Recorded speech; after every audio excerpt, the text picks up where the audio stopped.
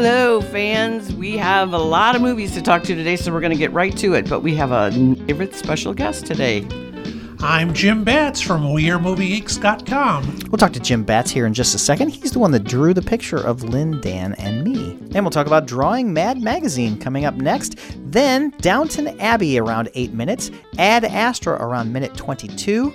Between Two Ferns, the movie, around minute 30. The Molly Ivins documentary around minute 36. Before You Know It around minute 47. The new DVDs including Wild Rose and Dark Phoenix around minute 51, and entertainment news around minute 57. Jim, he brought a prop. I did. I'll hold it up to the microphone so everyone can see it better. It's It is the last newsstand edition of original content from Mad Magazine. From Mad Magazine. The usual gang of idiots. That's right. It's cued into Once Upon a Time in Hollywood. I don't know if did you guys talk about that little film in one of your... We talked about it in 3 podcasts. I know. But it has, the same cover that you see on the wall of Rick Dalton's house is the cover of this issue. And a friend of yours drew that. A friend of mine drew the cover, did the cover of TV Guide that's in there, and did the interior parody of Rick Dalton's TV show, Bounty Law, and Quentin got to name the parody. He calls it Lousy Law. So wait a minute. Did they just take the thing that your friend... Which came first? What came first was them contacting Tom about doing these fake phony covers, and then I think I don't know if it was Tom or Quentin that suggested, Tom Richmond I'm talking about, that they should do a parody of the TV show that never existed. Right. And they said that's a great idea, and I say Quentin named it. So when Tom did this, is that what's running in the magazine? Yes, that's basically it's a prop. Yeah, basically it's the thing is a third of the issue is supposed to be from 1962. Okay. So they have a spy versus spy piece that looks like it's from that era. Dave Berg's lighter side of it looks like it's from that time period. So and a letters column and a subscribe, and even the back cover is not an ad. Is a Cadillac ad, a parody with from the giant 60s. Breasts on That's right, Cadillac. We own one. So they went in whole hog, as they say, into helping promote Once Upon a Time in Hollywood. Not that it needs a lot of promotion, but no. I did have the pleasure, though, really quick, that I had seen this issue with Jimmy Kimmel when Quentin was on there, and I did a screenshot of it, posted it on Facebook, and Tom Richmond said, contacted me, says, I don't know if, I did this art for it, I don't know if it's in the movie, and I said, I'm going to see it the Wednesday before it opens, I will tell you. Know. And I clocked it that his artwork is shown 35 minutes into the film, and I had the pleasure of, when I got home, emailing him and saying, dude, you got some screen time. Yeah. And not only that, so they're going to make more issues, but I think this is the last one with content. I think maybe they're repackaged stuff, greatest hits. Well, Tom Richmond posted on Facebook today some artwork from issue 10, which is just going to be available to subscribers, but you could pick up at your local comic book store. And the panel he depicted was a scene from It Chapter 2. Oh. It was Batman socking Pennywise the Clown. So there will be new content? I don't know how this is being phased out. Well, there will be new content all through issue 10, and then the further issues, I don't know how many issues will take care of the subscribers, but it will be mostly reprints, although they will be doing a brand new... a year-end kind of? Like an annual? Not an annual, but it's an annual article they do, like the 20 stupidest things that happened during the year. Yeah, but Mad does it so far out in advance. I know. That's the trouble. That's one of the things that... that maybe caused them not to be at the newsstand anymore, is the fact that things happen so fast, and there's so much via the internet. Even though Mad does have an internet presence, but it's still things just come out too quickly for them to have it published and able to buy. They probably have a Spider-Man Far From Home cover, but The Guardian They just did their top 100 movies of the first 20 years of the 20th century. Really? Our 21st century, Really? that's the century we're in right now. And The Guardian of London? Yes, Okay. the Once Upon a Time in Hollywood came in at number 100, knocking out Kill Bill Volume 1. Really? And Wow. so I only looked at the first half of the list because because it only came out yesterday and I want to read the whole thing. Yeah. And there is only one comic book movie in that, so that makes me feel weird also because there have been a lot of comic book movies since the year 2000, and they Yes. only included The Dark Knight, and that's in the 90s. I know. They're snooty about. Well, quite and a it's few also things. British, so Yeah. Yeah. they're yeah. probably leaning towards more Brit Yeah. films. And anything that comes from TV, forget it. Well, we forgot to introduce ourselves, Carl. Oh, but hi. I know Carl Middleman. Hey, and you can hear our voices this week rather than last week where it was a muddled mess, and I apologize for that.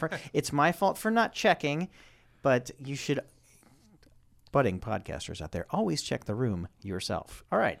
Yes, and we will have Chris and Liz back at other times. I'm Carl Middleman. You can find me at _Carl the Intern on Twitter and Instagram, and that's Lynn Venhouse. You can find her on Everywhere. Facebook. Yeah. Hi, guys. Okay, so speaking of snooty British people, we have Downton Abbey this week, and it's from TV, so some of the reviews are like snobs because it's come from TV. Now, I didn't watch a single episode of Downton Abbey, but my wife had watched all of them, and so I brought her. And you had the same experience, correct? Right. Oh, I thought you had watched the series. No, but my friend had seen every episode. So, Yes. Jim, are you? I'm in the same boat as you, Carl. I had never watched an episode. You kind of hear about it in the Right, in the through ether, osmosis. On my way home, I was talking to my wife, and I said, "Didn't Mary's husband die in a car accident, like the very last scene of a Christmas episode?" And she's like, "Yes, it's so." Was that Dan Stevens? I don't know. I'm guessing. Yeah. Probably, because I haven't watched it. But of course, since my wife and daughter and all of their friends watch this show, it's been on in the background. And I walk in, I see, I'm like, oh, that's Michelle Dockery. I know who she is. And then I walk out of the room. Oh, Professor McGonagall's in it. And I walk out of the room. And I didn't watch anything, and therefore seeing this movie is very confusing for a newbie. And also, the people that I saw the movie with last night are not your average moviegoers. It was a lot of older folk, and it was a lot of couples where the men were dragged along to this. As my wife said, this will be the most number of men have seen this movie because it will be mostly women watching it with their friends. I didn't know it was that much of a female-based fan base to it. Well, I I thought know, it was like yeah. older folks. Well, it is both older folks, sexes. but it's older women. Really okay. Well, it's people who really love the series The Crown and anything royal. But this is and- Masterpiece, and it started over Julian Fellows, or not Yeah, is that Julian Fellows. Yeah, Julian he- Fellows, yes. which I think sounds like Brian Fellow Fellows. from from it's Brian- SNL, yes. It's Brian Fellow, but it's Brian Fellow's World of Animals. So it's Brian Fellow. I'm Brian Fellow. So that's Tracy Morgan's character, but everyone calls him Brian Fellows, but it's not. It's Brian Fellow's World of Animals. So Oh, okay. So it kind of goes right into the S. exactly. But so then every time I see possessive. Julian Fellows, I think, oh, it's Tracy Morgan's character from Saturday Night Live. Well, Julian Fellows won an Oscar for Gosford Park, which is very much in that vein. I love that movie. I think that is a perfect period piece movie, and Bob Balaban is amazing in that movie. yeah. And so is Helen Mirren. Helen Mirren's very good in it. And so he won the Screenplay Award for that. And then Downton Abbey came. And one of the reasons I didn't watch it, even though I had like 5 good friends watch episodes and then they would talk about it, so I learned kind of by osmosis. But I'm an HBO Sunday night gal, and so Yes, it's, it's too. I know you can. Yeah, I but know my you can wife record. had me download it from the web because it showed in England like 4 months before, and then like if you had BritBox and stuff, you could get it early, and so we had to do that, and so she'd be like texting her friends, "Guess what I watched? I watched episode 4 last night." Yeah, so it's a rabid fan base. It's a rabid fan base, but I personally, that opening shot was so good, it had me. It had me. It's a lot of shots overhead. Yeah. Not crane shots. These have to be drone shots. pretty much, They yeah. are pretty well done too. The cinematography, the score, the production design. But it's the same. It's like the same music the whole time. I know, but it was beautiful, and these people, I didn't know how they all connected. Upstairs, downstairs. But Yes, which pretty I, much, yeah. and then I went back and read some stuff about it so I could kind of figure it out. But my friend John, as we were sitting there, when the middle sister comes in, Edith. he says to me, "She's the Jan Brady." So Well, also, they never say Edith's name. I never hear them say. I had to ask my wife 3 questions on the way home. 1, what is the middle sister's name? And I found out that's Edith. And they even mention Sybil, the sister that died, more than they mention Edith's name. Yeah, because I kept on reading because I was like, this, you know, she is having wardrobe problems. She's the one, right? Yes, The blonde. she It's needs a she's new dress. Very attractive woman. I was like, well, who is this? Where have I seen her before? And yeah, it's like, does she have much to do on the show? Well, Sybil was the favorite daughter, and then she died. Sybil was Lily James, right? Who? No. Lily No. James is some. That's question number 3. Question number 2 was, how is the woman that is talking to Maggie Smith all the time? Who is that? Because if you have not watched the show, you don't know who any of these people are and what their relationships are. And I find out that is Lady Mary's first husband's mother. Because he was the guy that died in the car crash. Oh, okay. And so that's his mother. And they have a very good back and forth, and they're prim and proper, and they give each other that's what this show's mostly known for. Maggie Smith is known and winning tons of Emmys for just doing little shots at this woman, and then they do it back and forth, and it's well done. Nobody delivers a line like Maggie Smith, and there's whole memes, there's whole websites about all her clips. Lady Grantham. And all her, just... Or Granny Grant? I don't. It doesn't. But yeah, she's fabulous again. Could be up for her 3rd Oscar. I don't think, you never know who's going to be up for Oscars. So, Yeah. but I know who's going to be up for an Oscar this year for Best Actress, but we'll have to talk about that next week. Yes. All right, but the character you were talking about is played by Penelope Wilton, by the way. okay, Who's very Lady, good. Lady Sybil. Yeah, well, she says her character name is Isabel Merton. Okay, So yeah. But and apparently this Barrow, the guy, Tom Barrow. Yeah, apparently there's a huge story about him, a huge storyline which I didn't know. well, because He's the Irishman, right? He was the chauffeur, and he's an Irishman, and so the favorite daughter married him, and then she got sick and died, and they wonder what to do with him. Oh, he's the chauffeur. I really like that, Alan Leach. But I'm talking about the butler dude. Oh, the one oh. that's a. Oh yeah, my wife did not. Ew. In fact, He's very, very Machiavellian. Mr. Barrow, when Barrow. my wife when he came on screen, my wife went, "Ew, he's in charge," because according to the nerds, at the very last episode of the very last series, that's what they call it. 2015. At the last series, Carson retired. And so he lives on property. That's the guy who came back Yes. to help things. And Mr. Barrow, no one likes him. No. Not because he's gay. It's because he's not a nice person. No, he's very snake in the grass. Well, because I asked my wife, was he gay before? And she's like, oh, yeah, he was gay. But he's just, no one likes him.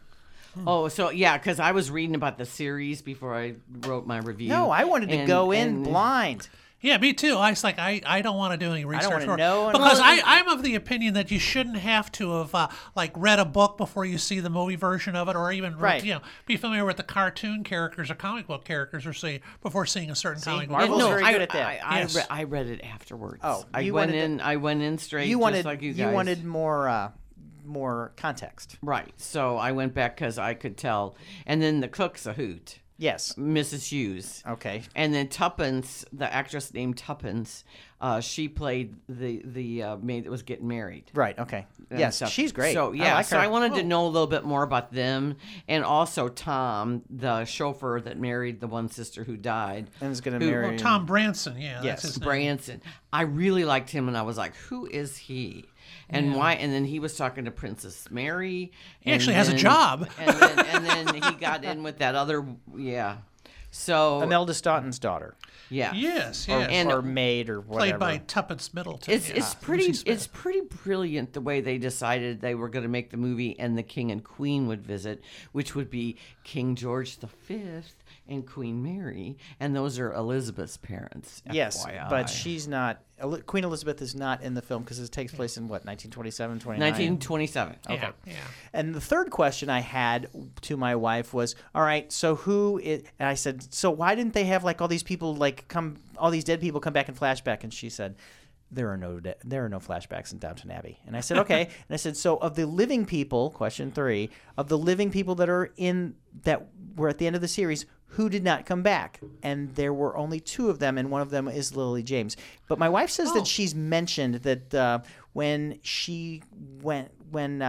Grandma Grantham went somewhere, she says that she saw them. So they're mentioned, Oh, okay. but Lily James is not in the film. So I assume she was killed off. No, she's alive. Maybe because of her demanding film schedule. But that also, she couldn't- but the person that plays Lady Mary's husband now, they could only get him for like a week or 2, and so he's only in. Yeah. He comes at the end. Matthew Good. Yeah, he just dashes in at the end of it. because he was Henry Talbot. over. Yeah. Wasn't he on a ship? He was coming no, over? he was in Chicago. And an auto show, yes. Yeah, he was yes. in Chicago, an auto show, and he got there as soon as he could. So in other words, everything's happening around him, and He got there for the big dance he at got the end. well, yeah, his shooting because he was doing Official Secrets at the time. So, so he's doing another British movie that he couldn't be doing. That's right. Okay, so I enjoyed it very much, and I loved the grandeur, and it was just nice to have another world to look at. And it's very beautifully shot, and the music is great. And if you're a fan of Downton Abbey, you will enjoy this movie. And I think if I was a fan of Downton Abbey, I would have enjoyed the movie a lot more. And there would have been it would have been an onion, because it would have been layer after layer after layer. And there's a history that you could have built on. But just going in like the 3 of us did, blind, it was still an enjoyable film, except for what Jim was talking about. You did need context. Well, I did think that you could sense from how other people reacted to the movie, and they would there was we were just catching on. But my friend who saw it said it was like welcoming old friends back, because the series has been gone for 4 years now, and it ran for 6 years. So people were very attached Yes, but to it's it. British television, so like they'd have. It wasn't like United States television where it's every September or every January it comes back. It came back when it wanted to. Yeah. It came back when Julian Fellows said, "I've got 8 scripts here. Then we will do these." Like Ricky Gervais in The Office. Exactly. When he feels like being David Brannigan, it'll be, they'll do some more. And like But, Larry David with Curb Your Enthusiasm. exactly. It's And speaking of actors and all that, it's great to see Elizabeth McGovern in a Yes. major role on screen again. Yes. I was like, I remember that she was part of this show, and I was Yes. like, her, I remember from the early '80s and Ordinary People. There was a time when she was quite a much in demand Ragtime. movie star. Ragtime. and my wife was very happy that Mark Addy was in it. Oh, Just- yes. yeah, Mark Addy was. I was like, he was the shopkeeper, He was right? the shopkeeper, so Right. I don't know if he was on the show at any time or if they just wrote this for him. I was like, Well, I know that guy. Elizabeth McGovern plays the American heiress. Right. That one of the sons marries. So, but when that one son just gave that zinger to Maggie Smith in the beginning, you knew this was going to be good. When he said, "Well, Mother, can I?" Whatever that line was, it was just brilliant zinger, and everybody laughed so Yes, much. but it's a 1927 zinger, so it's Yeah, it's I it's a know, they're so 1927 cultured. British aristocracy zinger. Right. Well, this is before the rise of the working class, and when they had a ruling class in England, Yeah, but and the so but the times first are the changing. Great War had already happened, so they've they've been knocked down a peg. And Right. remember, and they even mentioned that, like, oh, I remember Downton Abbey was used as a hospital during the Great War. Yeah, they are apparently, from all that I read, the world events make a great impact on the True life events. The true life events make an impact on the Downton Abbey because apparently the very first season and the first episode. Well, I'm not sure if it's the first episode, but they mentioned the early. Titanic, and 2 of the people are killed on the Titanic. Oh, really? Yeah. And that's 1912? Yeah. Yeah. And so that's in the first season, and they're 2 major people. Oh, okay. Yeah, so that affects things. So then the Great War, And then you also realize that besides the children, most of these people, by the time World War II hits in the next 10 years or so, most of these people will be too old to serve. And then my wife's like, oh, don't say that. And then I said, you realize this takes place 80 years ago, so all of them are dead now. Sure, yeah. well, I can tell that this movie's going to have a sequel, can't you? Yes, Can't it you? will Yeah. be. It will be a funeral. I don't think it costs that much to make. Really, it's No. like a super episode of the series. So if at least the fans of the show come out for it, I'm sure that they'll do a sequel. Right, and they had everybody back. The guy that did the production design, the composer, the director, the screenwriter. yeah, the but- only person new was the cinematographer, and Ben's. Well, it's because they had to have those wide, super shots that they on the television budget you can't do that. You have to fill up the entire screen with the principal characters, Abbey, yeah. and it's a broader, grander scope. Right. Well, it's this place called Highclere Castle in Hampshire. And a friend of mine went. Oh, she they have went and tours? she made shortbread cookies there. Wow. They do tours, and in fact, they're having a promotion now. You can go see it, but it's beautiful. $187 on Airbnb tonight. Oh, wow. And I said, well, it's going to sell out, and it's going to be, first of all, $187 is going to go like that, and they probably have 100 rooms in that place, so that's 100. And you don't care if you're not sleeping in a bedroom; they'll just put up a cot, and you said you stayed in the servant quarters. Yeah, it was Yeah, Downton Abbey. because the people really love it. Well, Oh, yeah. I gave it an A. Well, 'cause- yeah, but you would have given it an A+ if you were a fan of the series. right. But I just thought, the elements and it was very, I think, done particularly well, particularly the production design. So we have. So let's move on to another Academy begging. Oscar, please. Oscar, please. Our buddy Max on Movie said space is the new British period piece because now if anyone wants an Oscar nomination, they go up to space and they conquer their demons. That's right. Ad Astra. Okay, so I'm the only one that saw this, and I liked it. It does have issues, but Just what like I the will say, it character. has daddy issues. But I will say, Well, yes, that's the whole premise, isn't it? yes, the whole premise. Okay, so let's set this up. Brad Pitt plays the son of the legendary astronaut, like the biggest astronaut, Tommy Lee Jones. Tommy Lee Jones in American history. Reprising his character from the Clint Eastwood movie. Now, No, not Space Cowboys. No. This is they don't get to use NASA. They have to call it the U.S. Space Command. oh, they should have called it Space Force. So this is, which I was glad that they did not. But so apparently we are now like there's trips to the moon for tourists. Well, that's actually happening now. So Yeah, so we have that happening. They can go to Mars, and he was on a super secret mission. Well, maybe not Tommy Lee Jones's, but it was to Neptune. So this is how far we're advanced. This is in the future, and I forgot the year that we're in. But Brad Pitt is his son. it's He in was the near future. yes, he was orphaned early on because While the, he was the expedition Tommy Lee Jones was on, they said everybody's gone, but that's not really the case. Now, where's because they're Mom? hiding it.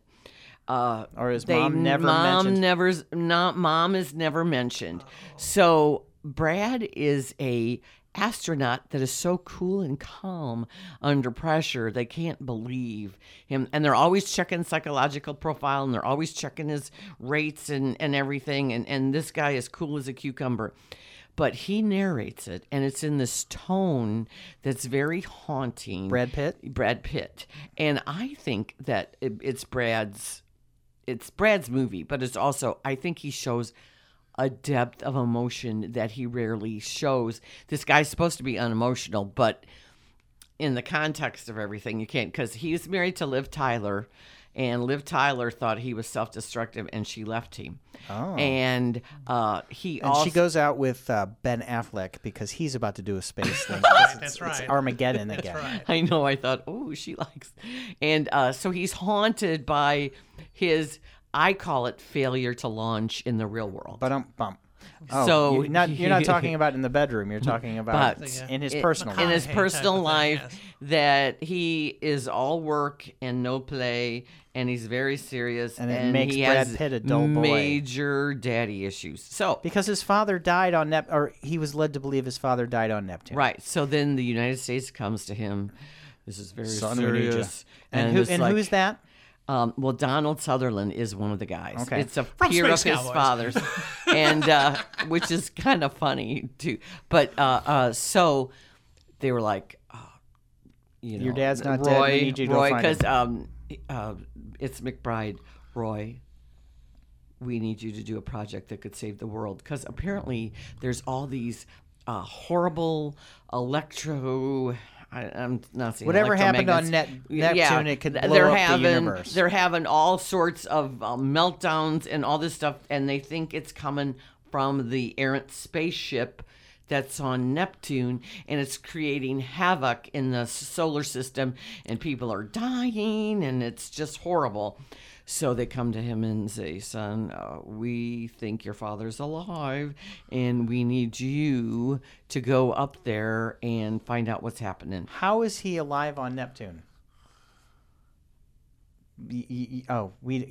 That would give that's a plot point. It's a spoiler. I'm not gonna say anything, but Brad leaves, and he goes to the moon, and there's pirates. No, Oh. the moon is going to launch him to Mars, and then from Mars he's going to Neptune. This seems overtly complicated. Yeah, this is, and Ruth Negga is at Mars. Okay, Loving. so what happens is, on the moon they're headed, and Donald Sutherland's going with him, and it's all super secret, and everything's really okay. And then space pirates. Space There's pirates. Space pirates, and they start shooting at everybody.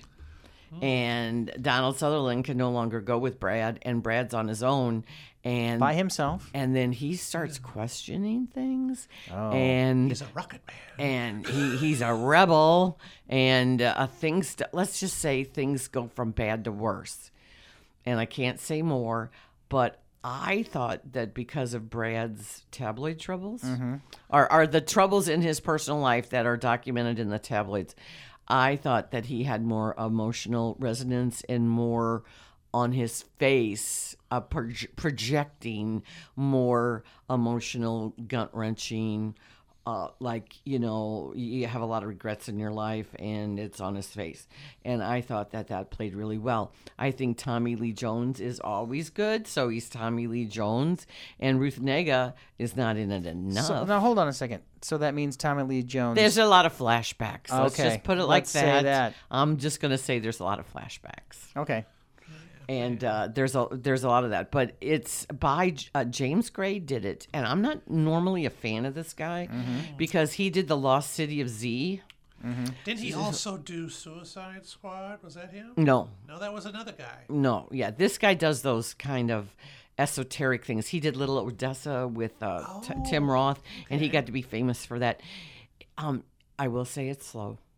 I will say it's very methodical. It's very like the tech is first rate because it's state of the art space stuff, but I thought it had more emotional resonance than normal, and I'm sticking with that opinion. But I think it's going to be controversial, and like I can see people not liking it, like Max didn't. Our buddy particularly Max like said, it. Ad Astra is horrible. So I think it's going to be one of those you either like it or you don't. But it is a commitment because it is Brainiac. Really. You can't, like, say you have to go to the restroom in around an hour and a half. It's okay. Okay. You still, because it's slow, so you're not missing You will much. admit that, it's Yeah, slow. yeah, it is slow.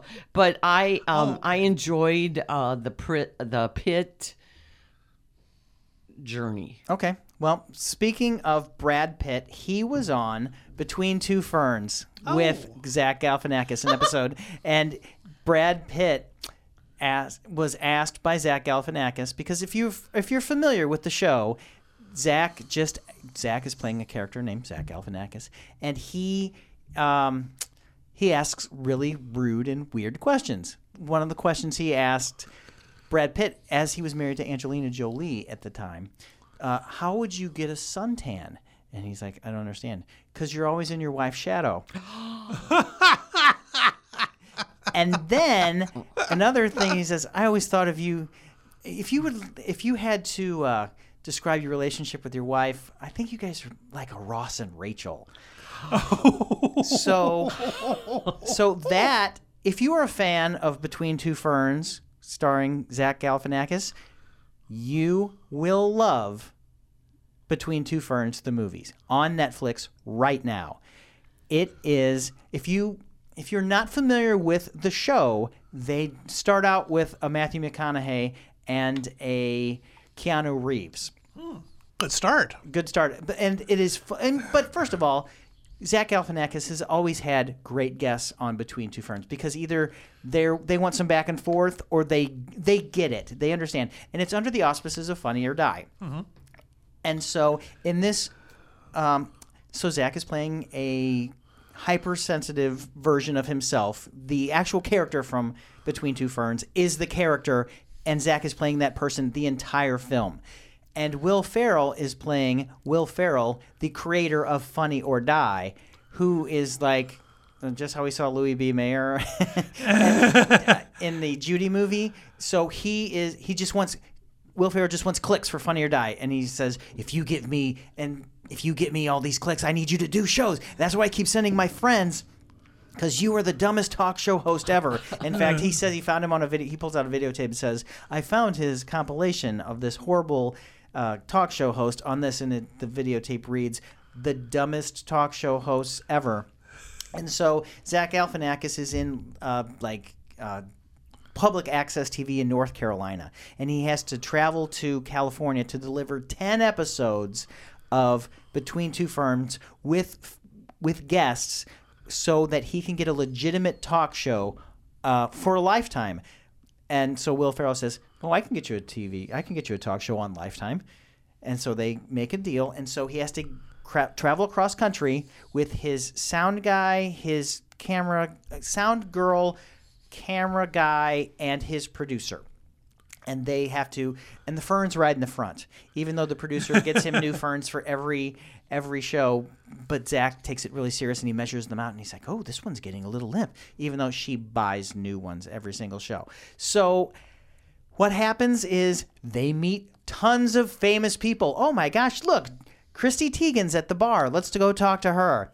And then, John Legend, we can interview him. John Hamm. And they meet a whole bunch of famous people, and they do Between Two Ferns.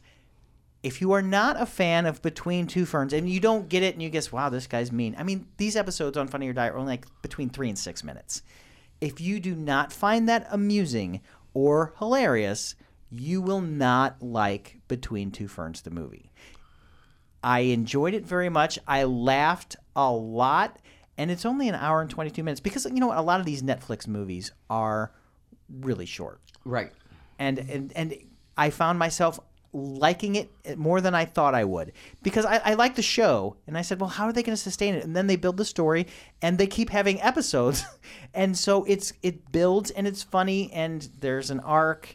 And even though you think it's cliche and stupid, it's still funny.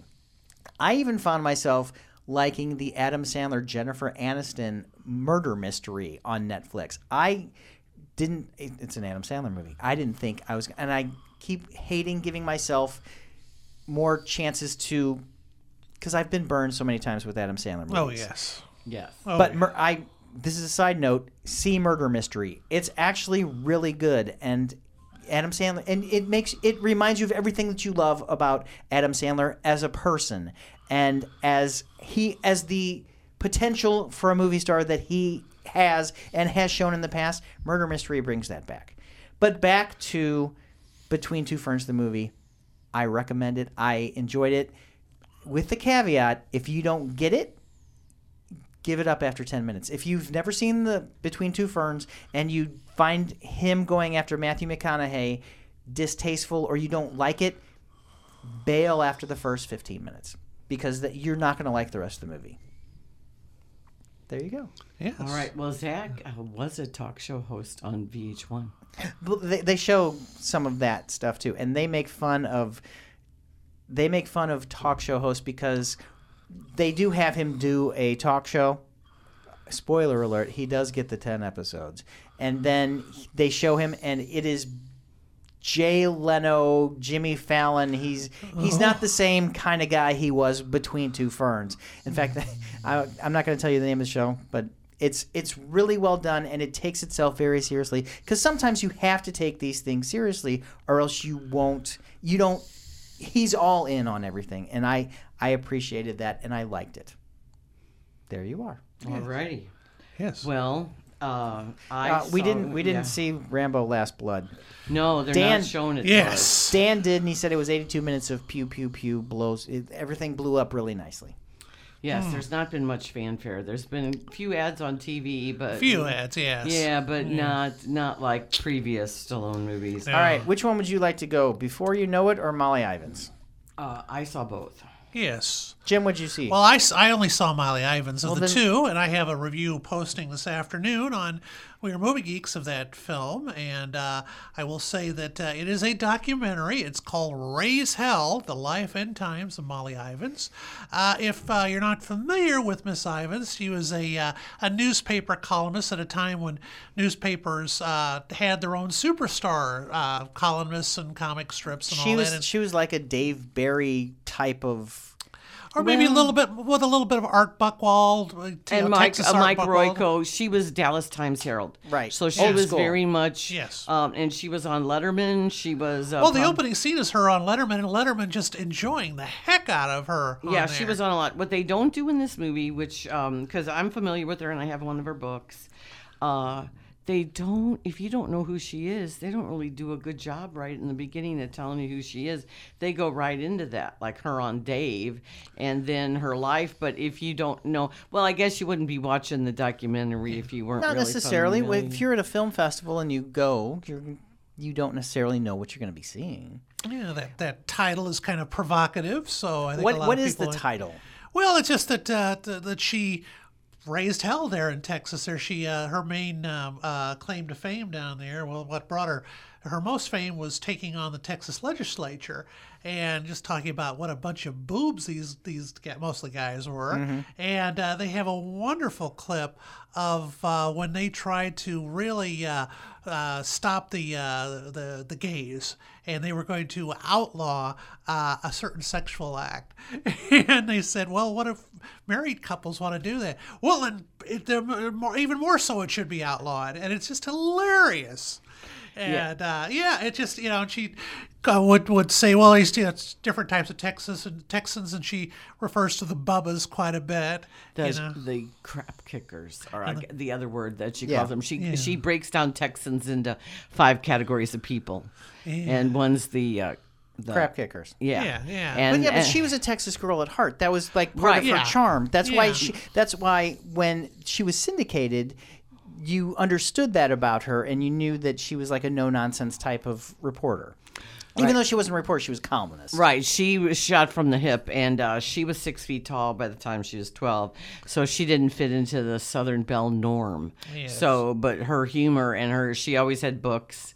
So her one sister was told she was pretty, and Molly was told she was smart. So Molly grew up thinking she wasn't pretty, and the one that was told she was pretty grew up thinking she wasn't smart. So there's a lot of issues there, but they have a lot of because she has since passed. So they have a lot of her family members and people that she worked with. But when when W was president, it was like she was given a gift. Because they said all of a sudden Texas politics became America National politics. And I think she dubbed him the Shrub. And had a couple of books on him, as I recall him saying. And then this caused quite a bit of controversy also because a lot of newspapers would buy up her column and not run it. And that's so that no other paper could run it, and so no one would see it at all in that area. And so that's kind of, discouraging to hear, you know. But yeah. But now the internet is here, and so that can't happen anymore. That's true. That's true. They can get it everywhere. But papers are barely here as it is right now. But that was where, actually they talk about the title of one of her books, or one of her early books, was Molly Ivins Can't Say That, Can She? And that was actually a billboard that one of the papers was using. Can you imagine a newspaper's advertising on billboards, one of their columnists? This was not that long ago, but then it feels like it's forever ago since newspapers kind of they used to shuffled off. They used to publicize Bill McClellan that way here in St. Louis, or Kevin Horrigan, or Bernie Miklasz back when he was doing newspapers rather than radio. Right. There were quite a few columnists back in the day that were famous, and now they're not. But she would be one of the people that would be commentary on like MSNBC or. Some of that, and like still be on the talk shows. Oh yeah, because Letterman did quite a few Letterman. Yeah, well, they show her on a lot of clips on C-SPAN, usually in these call-in shows, and a couple of people that call in really attack her verbally, and she's kind of like, whatever, It's like, water on the back of a duck or something, What the heck? She had a lot of good comebacks and a lot of great quips, and she was just she was a tough old broad. And what's amazing though is the New York Times came calling for her and snatched her up out of Texas, I guess, and was giving her sort of carte blanche. I guess she had written a big article about the passing of Elvis Presley and all the hoopla that was going on down in Memphis for that. So then it gets the attention of the New York Times, and they don't get her humor at all. And I hate to give away too much of the story, but it involves a lot of chickens. And she uses a term that sounds like a sexual phrase, and the editor of the Times says something like to Molly, like, Miss Ivins, were you wanting our readers to think of this sexual act? And she says something like, well, you're too smart for me.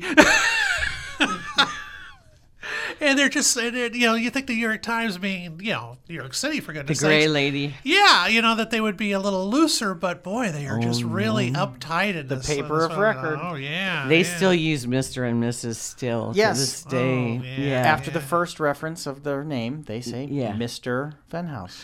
But at the end of my review, I said, "Boy, it's well, you wish she was still around today after watching this film." And could you imagine the Twitter wars that would be going on? She'd probably be great on Twitter. I know, and I think she would. I think she'd probably wear a T-shirt saying "Enemy of the State" on it. Or resist or something. Yes. So, why did they make this doc? Well, I think they probably wanted to remind people of the power of the press. And since the press is, by the current administration, I want to get political on your enemy podcast, of the state. Enemy of the state, and they're going to be derided as fake news and all that. And he said, no, there's value in the news, and there's, it's a sort of a nostalgic tribute to newspapers too. One of the reasons that they say that she got into newspapers was how they were portrayed in the films, and they show a great clip of Bogey from Deadline USA talking about newspapers in a bar, of course. That's a great movie. Oh yeah, but it also it's it's kind of sad, at the end of it, because she did hit the bottle too hard, and it's sort of flat out says that she could be a really mean, nasty drunk. Really? And that that she'd have to go around the next few days apologizing for her behavior at different places. So Did she write drunk or just be drunk in person? in person? This would be at different events and banquets and things like that. But She got older. yeah, and then when But was when she she's- living in New York then, or was she still in Dallas? Texas. Yeah, Texas just seemed to draw her back like a magnet. She'd go off to Minneapolis, of all places, to cover the counterculture in the 60s. And then, Houston would come calling for her. She'd come back down, and then she, like I say, went to the New York Times, and then they sent her off to the Rocky Mountains. And then the Dallas came calling and said, write whatever you want. And I guess they didn't live to regret that. They did really well by her down there. And then, of course, they syndicated her to nearly 400 papers around the country. So yeah, she said she was just a Texas girl. You just couldn't take Well, you the could tell Texas that. out of her, right? You could tell from her and, writing. and that's what she. And then because Texas was on the national stage, but she had some great lines in her heyday. I showed my class the other day real newspapers. Mm-hmm. I passed them around. I had a stack of them that I just said, look at this. And one of the students said, do you ever think if you do this 1 year that somebody's not going to know what this is? And I go, Not yet. Not Yeah, yet. not yet. Maybe in our lifetime. Yeah, I think it could Yeah, happen. I had a Yeah. USA Today. I had a Post-Dispatch. Yeah, I but had people a know reference. those. Yeah. So, those If you stay at a biggies. hotel.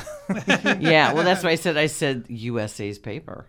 But yeah, no. But I just, even USA Today is a lot smaller than it was, say, even 10 years Oh ago. my goodness, yeah. the papers that I gave them to look at. Oh, it's a different world now. But yeah, that internet, and people don't want to really. They can't figure out how to make money from the internet.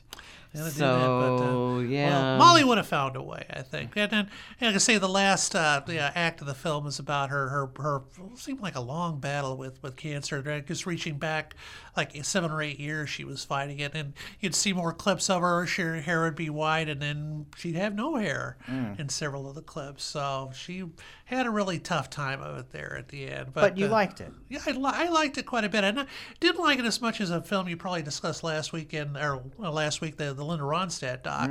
no. That's a super doc. But after a couple of great musical documentaries, it's nice to have a documentary about a different subject like that, but still entertaining. and yeah. informative. Well, it is very entertaining. It's very funny, and you could laugh out loud at a couple of her things that she said. But if you want to do a deeper dive in her, she did do some really good work. So the next movie is one Before you know it. and I don't just know saw about this. I just What is it? It's a very low-key indie. It was financed, or I guess a project of the Sundance Institute for when they're trying to get more women filmmakers. Okay. And the woman filmmaker, her name is Hannah Pearl Utt, I think, UTT. Anyway, she plays the lead character, Rachel. It's a really bizarre, quirky indie set in the New York theater world, and it's hard to describe it. Neon just it was on the list of things to come out this week, and we hadn't heard from it. And I got an email from Neon like Do you want to watch it? 2 days ago, and so I watched it last night. So it has Mandy Patinkin as this theater guy that really wants to be a starving artist, and he lives above this theater, and his 2 daughters live with him, and they work. One's an actress and one's a stage manager / director, and the actress one has a daughter, so they all live together above this theater. And it's one of these where it kind of reminded you of You Can't Take It With You, where there's sure. all these quirky types, and they live above the theater, and there's all these rooms, and it's all like really old furniture, and you could just tell that they're living like Birdman, Yeah. except it's not in one shot. right. And you could just tell they're living on, they're just hand to mouth. What is the what before you know? Somebody dies. I don't understand it, but You don't know why it's named that. no, I don't know why it's saying that, but the girls find out. Okay, so Mandy Patinkin dies, And Before you know it, Mandy Patinkin's dead. yeah, and they discover that they thought their mother had died when they were young, but their mother's actually Judith Light, who was on a soap opera. Oh, she wasn't on Who's the Boss? Before Well, but Who's she the- was on a soap opera. Yeah, before Who's the Boss. Right, she was, and I think Wasn't she it was like on One Life to Live? Yeah, she was. She was on One Life to Live. So, But they, but it's not Judith Light. It's Judith Light playing a character who is a soap opera actress. Or is it really Judith Light playing Judith Light? no, it's their mother. Their mother's got a name. Their mother's name was Cheryl, I think, and then she changed her name because how they find this out was they go to the lawyer about Mandy Patinkin's estate, and all they care about is still being able to live above the theater and owning the theater. And So they're already in the showbiz world, and then they find out that their mother is a successful actress. right, and how did they not know this? And so, So then they're mad at their dad. well, they were like, "What is going on?" So they find out that her name is she's co-owner of the theater. So it all falls under her because he transferable on death. And so they want to be able to live there. So they have to find her. So they go to her soap opera and they get mistaken for background players. And it's really funny. And Extras. Yeah. And Judith Light is way over the top as this soap opera diva. If you would think like Susan Lucci era and stuff. And so it's this really wacky relationship between the mom, who the girls think didn't want to be a mom. Or maybe, I'm sure the story tells everything. Yeah, the story does tell everything. And Alec Baldwin has a brief role as the young girl whose name is Dodge, as her therapist. Okay. So that's bizarre. So he doesn't get to speak that much. He's listening to her. No, and he's only in 2 scenes, and there's a lot of it just meanders. It's not necessarily a good film, but it has its moments. And Tim Daly is one of the producers, and he shows up as one of the stars of the soap opera. I can see that. And the soap opera is celebrating their 50th anniversary. Oh, good. So it's weird because it's just one of these really strange, quirky movies. But if you're a fan of showbiz, it's mildly amusing. Is it like Soap Dish or? I was hoping it was going to be Soap Dish because I love that movie, but it's very low key Soap Dish. Okay. Yeah. All right. Yeah. So that's not a very positive. No, I mean it is what it is. Like people probably find it on streaming. Well, was it going to be? Is it playing front next? Is it actually playing a theater here in town? Yeah. It's playing. Well, speaking of that, a middling review like that leads us into the DVDs of the week, such as Dark Phoenix, the limping to the end of the saga of what had a very promising beginning of X-Men First Class. Yes. And I watched during the Labor Day time when all the talk shows are off. Yeah. James Corden ran the episode where he takes the cast of Dark Phoenix through London on a bus trip. Bus tour? Yeah, double-decker bus. Yeah. Did you ever see that? No. I saw clips of it, yeah. So they were really, it just led me to think, man, they were really trying to promote this piece of It's not very good. Yeah. No, it's Well, not sat worth on the anybody's shelf for time. a long time. And it became obsolete in that time. It's a victim of the Disney-Fox merger. Yeah. And New Mutants might not ever come to light. They might just send that right to streaming and not putting it in theaters, huh? They milked it because they just thought they had all those names, marquee names. But they've done this story before. X-Men 3 is the exact same story. And there's a couple of scenes in there that were included in other superhero films that came out, after it was supposed to be originally released. I mean, it opens with a horrific car crash involving the young version of one of the characters. That happened in Shazam. Mm-hmm. And then it had, without giving things away, the ending involves a sacrifice by one of the heroes, which happens at the end of Avengers Endgame. Right. So, it just kind of... But if it would have come out when it was supposed to, it would have been first. Yeah. It It just wouldn't have was, seemed derivative. It's very messy and long and really boring. And, yeah. It's and definitely the lots weakest of, of the and X-Men the films. Jessica Chastain Doesn't storyline make is sense. just You don't need another villain if you have the Dark Phoenix. Yeah, it just it kind of wasted her. Yes. A very talented actress. She and McAvoy have made 3 movies together. Yeah, well, as I say, I just saw It Chapter 2. Mm-hmm. I took advantage of $5 Tuesdays and took that in. And she doesn't have a lot to She's do, but very she's good in it. Yeah, and she's very good. What other film did she do besides Dark Eleanor Phoenix? Rigby, The Life and Times Oh, of Eleanor Rigby. yeah, when they that was they, right, they were yeah. the married couple that lost a Yeah, I child remember and they that. broke Yeah, up over no. that. Yeah, I almost Yeah. forgot that. But yeah, it's a big Dark Phoenix is a big disappointment, considering that there have been some really good X-Men films. And so, what is this Wild Rose that is also out on the DVDs? Well, speaking of the girl that played, what was the assistant's name today in Judy? oh, the girl that was in Chernobyl. Yes. Okay. Jessie Buckley. This Yes. is her ticket to the Indie Awards circuit. Oh, yeah. She will be nominated for Best Actress for Independent Spirit, I'm pretty sure. Could make it to the And big Could show. make it to the big show if you think. Then she plays this Irish lass that has a lot of, or Scottish yes. because they have the deep brogue, which is hard to understand. Oh, yeah, but I remembered you talking about yeah. this movie. She's a single mom, and she's been in some hot water, and she wants desperately to be a country singer, Okay. and that's what it is, and it's just a showcase for her talents. Considerable talents. Yes, Okay. and that She sings? song, yes. She sings her own but voice? she didn't sing in Judy at all, which she No, could have. well, maybe, yeah. But she's very talented. She was in this movie that I saw the year before, one of the indie links called Beast. And she's I think really, Dan liked that one very yeah, much. she plays this wallflower who gets swept away by the cool guy.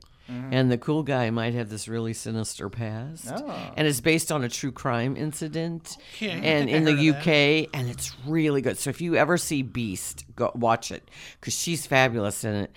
And she was in my running last year for some of the awards, but then the end of the year is always this all stuff. It is. But she sings this song called Glasgow, which of all things was written by Mary Steenburgen. Really? Yes. Yes, and I think it's going to be nominated for the Song Awards. Oh, when sure, they do yeah. that, because it's a really good one. I don't know. Frozen's not out yet. She Might take all 5, huh? she was on Colbert and sang it live. Okay. So if you look it up, I think I did send you the link. Maybe might it's have. on YouTube, and it's really good, isn't it? Yeah. Oh, yeah. Just wonderful. And Well. it's a wonderful performance.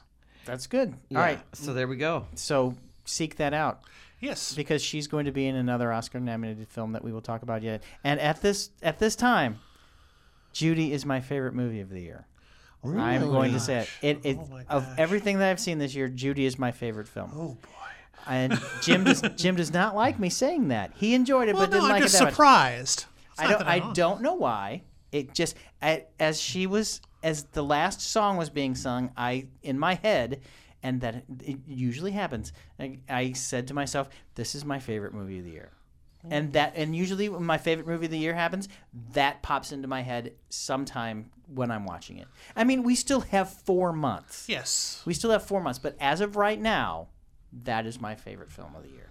There you go. And you both are looking at me very crazy. Well, my problem is I saw the You saw the play, and so it's different than the play. And Jim saw the original TV movie, which Well. deals with this, but only in the last half hour. Yeah. But that original miniseries with Judy Davis as Judy Yes. and Tammy Blanchard, they both won the Emmys. As young and Judy. as young Judy, fabulous. So if you can find that at your library, that if you enjoy that film Or next week. wait till November, and then it'll be on Disney Plus. Oh, that's right. Yeah. It's just a very sad tale of It her is.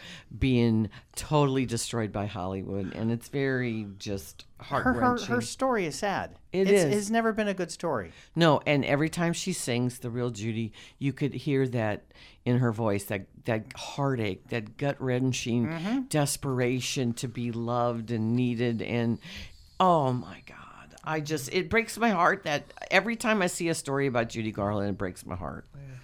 All right, what do you want to say, Lynn, before we get out of here? Well, we got the Emmys coming up this Sunday, so you guys got any predictions? Well, the creative Emmys, Yeah. 2 days of that already happened. Game of Thrones has already won 10 Emmys. Well, yeah, that's going to be the big story. But I think that I'm hoping that some of the miniseries that we liked, and then like Chernobyl and stuff. But yeah, it's going to be Game of Thrones night. But I got 2 dogs in the race for that one. I would love to see The Good Place Yeah. get some Emmys because Well, I but think see, next year's their last year, yeah, so they might be holding off for that. And I'd like to see Fosse Vernon get every Me Emmy too. that they're nominated for. Michelle Williams. If For sure. Michelle Williams does not win, there is no now, justice. see, is that under limited series or is that under miniseries? It's limited. Yeah. Okay, Yeah, but yeah, then that's 8 is- episodes. Is Big Little Lies? Is that in the No, series category or is no. it in the limited? Limited No, series. no, No, because it's- it won. It won limited last year. Yeah, and But now and if then they it make a started season too 2 late to. Oh, it's not in this. Yeah, no, Okay. it'll be next year. Yeah, yeah. So- Yeah, Okay. it'll be next year. So that's what you got to work with Not there. even nominated. But no, I enjoy. I'm just I'm wondering. I don't think Saturday Night Live had a very good year. And they didn't win. They didn't win any guests in the because they do that. Oh, at in the special, creative, yeah, that's they, it. Yeah. They do that in the creative Emmys. None of the guest hosts won. Oh, I love to see who wins the guest stars in the comedy and They drama. were not from Saturday Night Live. Okay, that's interesting. Yeah. And then Kate McKinnon's been winning the last couple of years, but I don't think she will, even though she always takes on more parts. But I think it'll be interesting about the talk shows because John Oliver has won every year, but I don't know. Deservedly. Yes. Oh, his show's brilliant. But I don't know if they'll mix it up. Yeah, yeah. So I heard Colbert say the other night that they were all going to the Emmys. Yeah, that's So- why John Oliver's off this week because he's going to be there. Yeah, And they yeah, so always I'm- make fun of him winning all the time. Yeah, yeah. But I'm assuming that Colbert's going to be a rerun tomorrow and probably on Monday. But the CBS.com is being cagey and not saying. Conan was off last night, and I think they recorded tonight's show last night, so Conan's off too. Yeah, So yeah. they're all going to be there. But he's in LA anyway, so you have to. Well, pick right, him a but track, they still want to take the day off. the thing about the Emmys, especially on these talk shows, because they get to make their own credits when they. Oh, but yeah. They love doing that stuff. Oh yeah, it's fun. Because they show their creative side in like 15 seconds or so. Yeah, the best one was when the Letterman writing Yes. cast was being stuffed into the back of a garbage truck by Tony Soprano. So Oh, funny. and also Conan used to do great ones. And then when the Office cast, when Conan was host and the Office cast, I particularly liked that opening when Jimmy Fallon hosted and John Hamm and everybody came and did Springsteen's Born to Run and the Glee kids were there, and it was really funny opening because usually you can count on a good opening.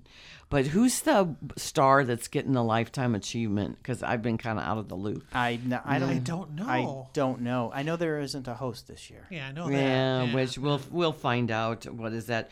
Okay, so speaking of SNL, there was a new cast member that was fired this week for a racial slur.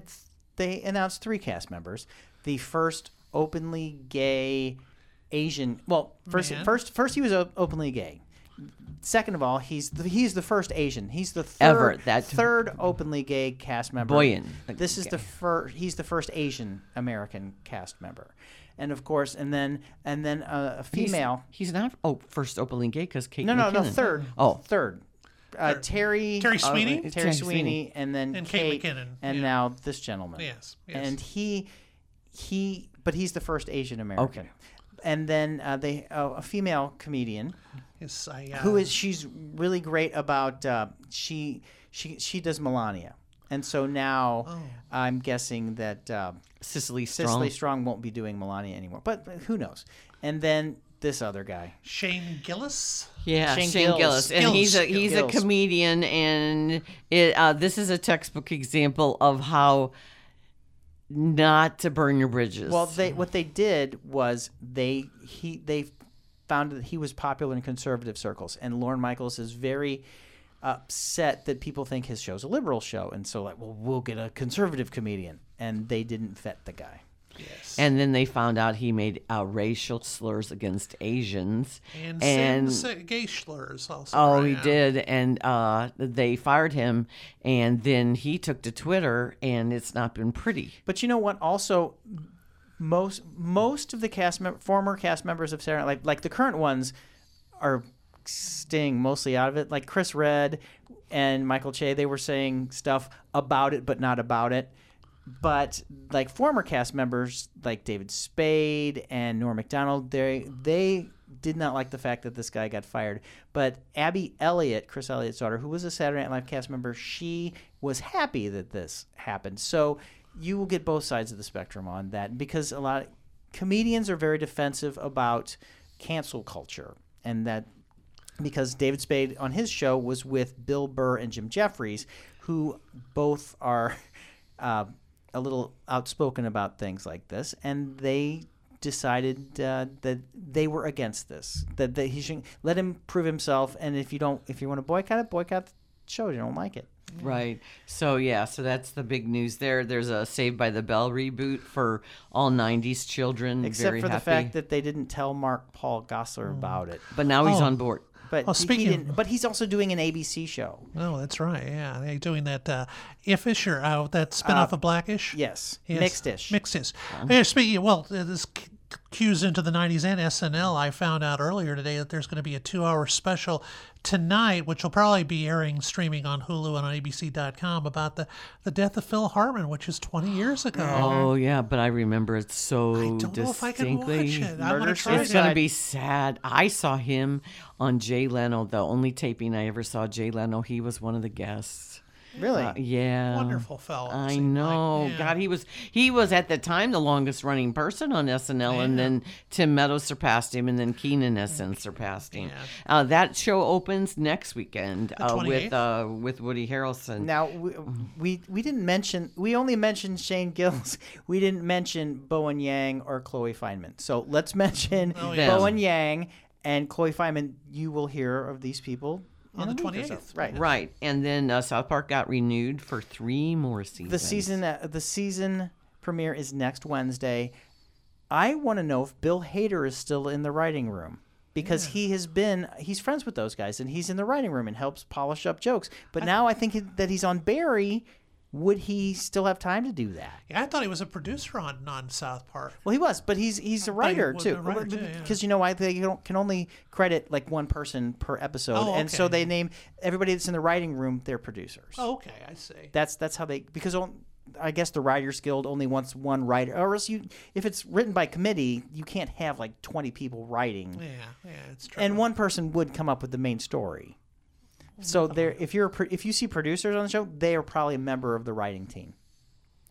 Look, see a little inside information. Inside, we like that. We like to know because we are connected. No, we have, if you don't have any plans for Saturday night, our friend Tom O'Keefe is the guy that books everything at the Family Arena, and he has the Queen musical, We Will Rock You. Yes, that's the original Queen musical. It's the jukebox musical, We Will Rock You. And Tom, if you listen to the Real Spoilers podcast, he's one of the founding members of that. Right. So he's our buddy, and if you're not anything to do, go to the Family Arena. It's better than Bohemian Rhapsody.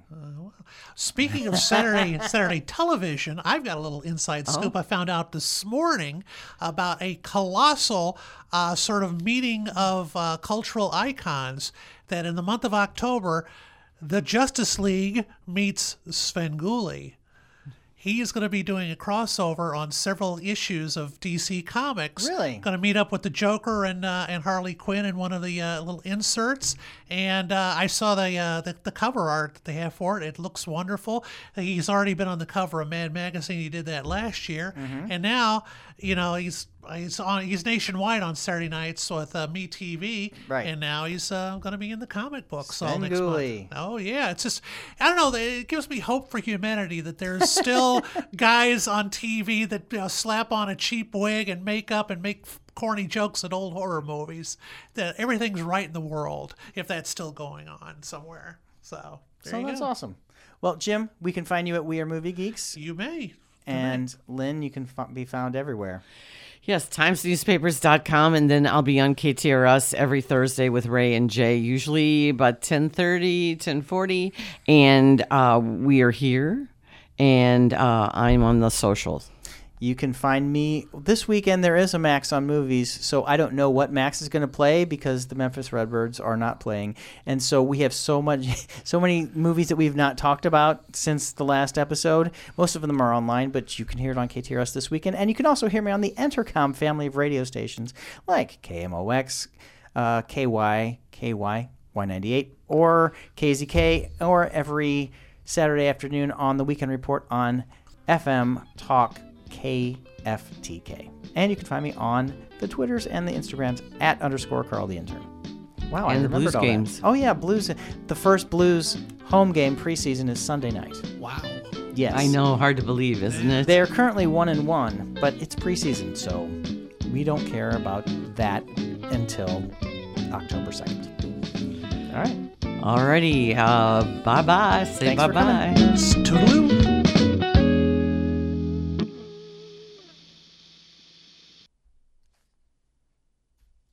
We'll talk to Jim Batts here in just a second. He's the one that drew the picture of Lynn, Dan, and me. And we'll talk about Drawing Mad Magazine coming up next. Then Downton Abbey around 8 minutes. Ad Astra around minute 22. Between Two Ferns, the movie, around minute 30. The Molly Ivins documentary around minute 36. Before You Know It around minute 47. The new DVDs including Wild Rose and Dark Phoenix around minute 51. And entertainment news around minute 57.